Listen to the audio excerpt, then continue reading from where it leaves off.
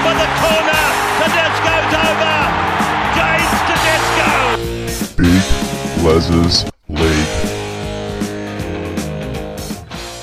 Hello and welcome back to Big Les's League, and all rugby league experience. Let's talk about the Olam, Justin Olam that is, and Shawn Blore rumours for a swap. So Shawn Blore would go to the Melbourne Storm, and then obviously Justin Olam would go to the West Tigers. Now, West Tigers, only a few weeks ago, were trying to get Bradman Best for $800K. Now, the good thing about swapping Shawn Blore is I don't think Shawn Blore is on anything near $800K. I don't think Olam's on anything near $800K either. Olam would still be on his first contract, I believe, from the Melbourne Storm that he signed when he went there in the first place. I don't think he'd be on anything higher than $400K. Justin Olam, I think he's still in his first contract at the Melbourne Storm, and we can sort of try and find what Justin Olam is on. Zero Tackle usually has the answers in terms of what contract he's on. So I'm going to get that up right now for you guys as well. Justin Olam, let's have a look. Come on. Zero Tackle usually has all of the answers in terms of contracts. So it does say here that he has been signed until 2026. I believe there's an option for after that, or till 2025, option for 2026. I know there's an option in and around there somewhere. We just got to find it, really. Melbourne Storm centre found himself down in the pecking order at the club for close to last season, obviously with Marion Seve, Youngton and Mapea getting a long crack. Due to Olam being under contract with the Storm until 2026 season, the Storm would need to be willing to release him as he can't negotiate with rival clubs until November 1, 2025. And obviously we're getting that deal with the West Tigers for Shawn Blore. It doesn't say what contract he's on. It doesn't say how much he's on either.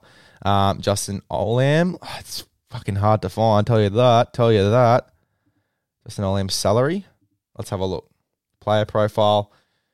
It doesn't say how much he's on. It just says that he's on contract until 2026.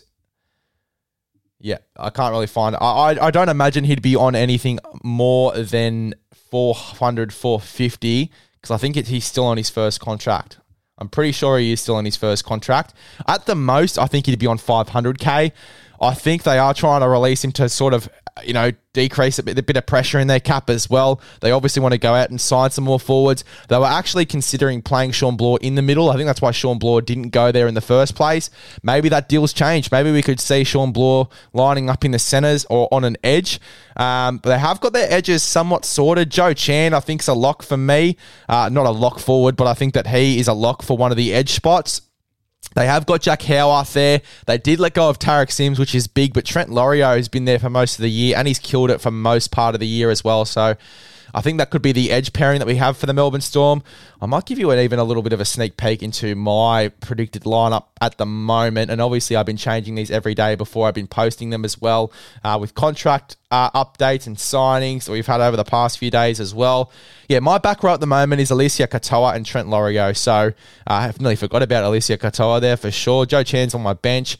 Yeah, I don't know where Shawn Blore would fit into this side. I don't imagine he'd be in the 17.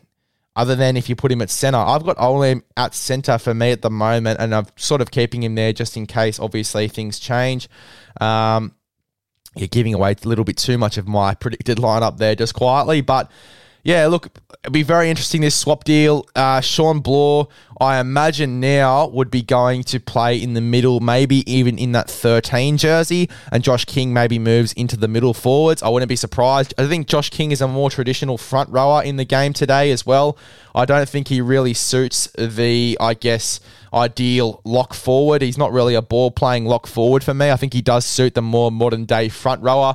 Can also slot into the back row, played a lot of back row at Newcastle. So, obviously a bit of versatility in the forwards. I could definitely see him going to the bench. Maybe they start Shawn Blore at 13. And Shawn Blore has a bit of speed about him. He can play centre. We've seen him play centre.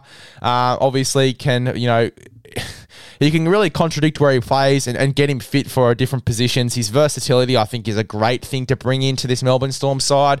Very interesting to see how this swap deal goes. But as for the West Tigers getting Justin Olam, where does Justin Olam fit into the fray? Does he start? I think he does. Looking at the centres at the moment, you have Brent Naden and Adam Dewey. I don't think he does start. David Ofaluma was in and out of first grade, so we could see Naden go to the wing and maybe Olam cop into centre or vice versa. We could see Olam on the wing. Olam's played a little bit of wing for PNG even before he debuted. I think he played 1 year before he debuted for PNG on the wing. 1 year before he debuted for Melbourne for PNG on the wing. But yeah, look, I mean, we could definitely see maybe Olam slot in somewhere. But looking at this side at the moment, the back line's David Nofaluma, who I think with Benji coming in will be a lock. Brent Naden, not a lock forward again, a lock in this side on the wing. Junior Tupou on the other wing. Brent Naden and Adam Dewey in the centres. I don't think you could really slot in Olam anywhere in the starting side, at least anyway. You could bulk him up and potentially play him on an edge, but he is a bit too small for me for that. He definitely has the strength and the toughness to go there, but I don't think that's where I'll end up. As I said, Isaiah Papali'i, John Bateman will be my edges for me. We have seen Bateman move into 13, but I don't think we'll see that again. Look, as I said, very interesting to see where these guys end up. In terms of who wins the battle, I think that the Melbourne Storm do slightly. Olam's a great player, but Olam, there must be something going on there because he has been in and out of first grade. He didn't get picked in the first PNG side, so there has to be something going on there for him. I'm very confused as to why he hasn't been picked for PNG or for Melbourne towards the back end of the year. There has to be something going on there, and for him to already be on the outer, there has to be something going on behind closed doors as well that we don't know about. Could he be another guy that Benji tries to keep? I'm not sure. It'd be very interesting again to see what happens. Obviously, now that Benji has the reins, and it appears that Benji has the reins because they have kept Alex Twal, which we talked about on the podcast today as well. If you want to go and listen to that one, you're more than welcome to. But I think in terms of the versatility of Shaun Blore, he can play centre, he can play on an edge, he can play in the middle forwards, he can play at centre as well. He can play a number of positions. For side, I think I already said centre, on an edge, at centre, lock forward. He can play a ton of positions in this side, in the front row as well if you really need it. I mean, I think in terms of the versatility of that Shaun Blore would bring to a Melbourne Storm side, particularly when there are a need for forwards at the moment, I think that the Melbourne Storm do win the battle. Whereas for the West Tigers, they do have their centres sorted for me. It would be Brent Naden and Adam Dewey. Naden, again, has been in and out of first grade as well, and obviously has copped a few suspensions towards the back end of the year. And a lot of people somewhat forgot that he was in the side as well towards the back end of the year as well. But I think that they don't really have enough room at the moment. They have got a few outside backs waiting in reserve grade as well. One of those being Charlie Staines as well. So there isn't much room. I think that he'd be a second string or a third string centre for this side to come in if there's injury. With how he's been treated at the Melbourne Storm at the moment, it looks like he is the third, fourth string centre. So he might come in that capacity for the West Tigers if there is a swap deal. It is hard to tell. It really is hard to tell. I mean, they were looking for Bradman Best, so maybe they are looking for a starting centre. Maybe Olam is that starting centre for them. We'll have to wait and see.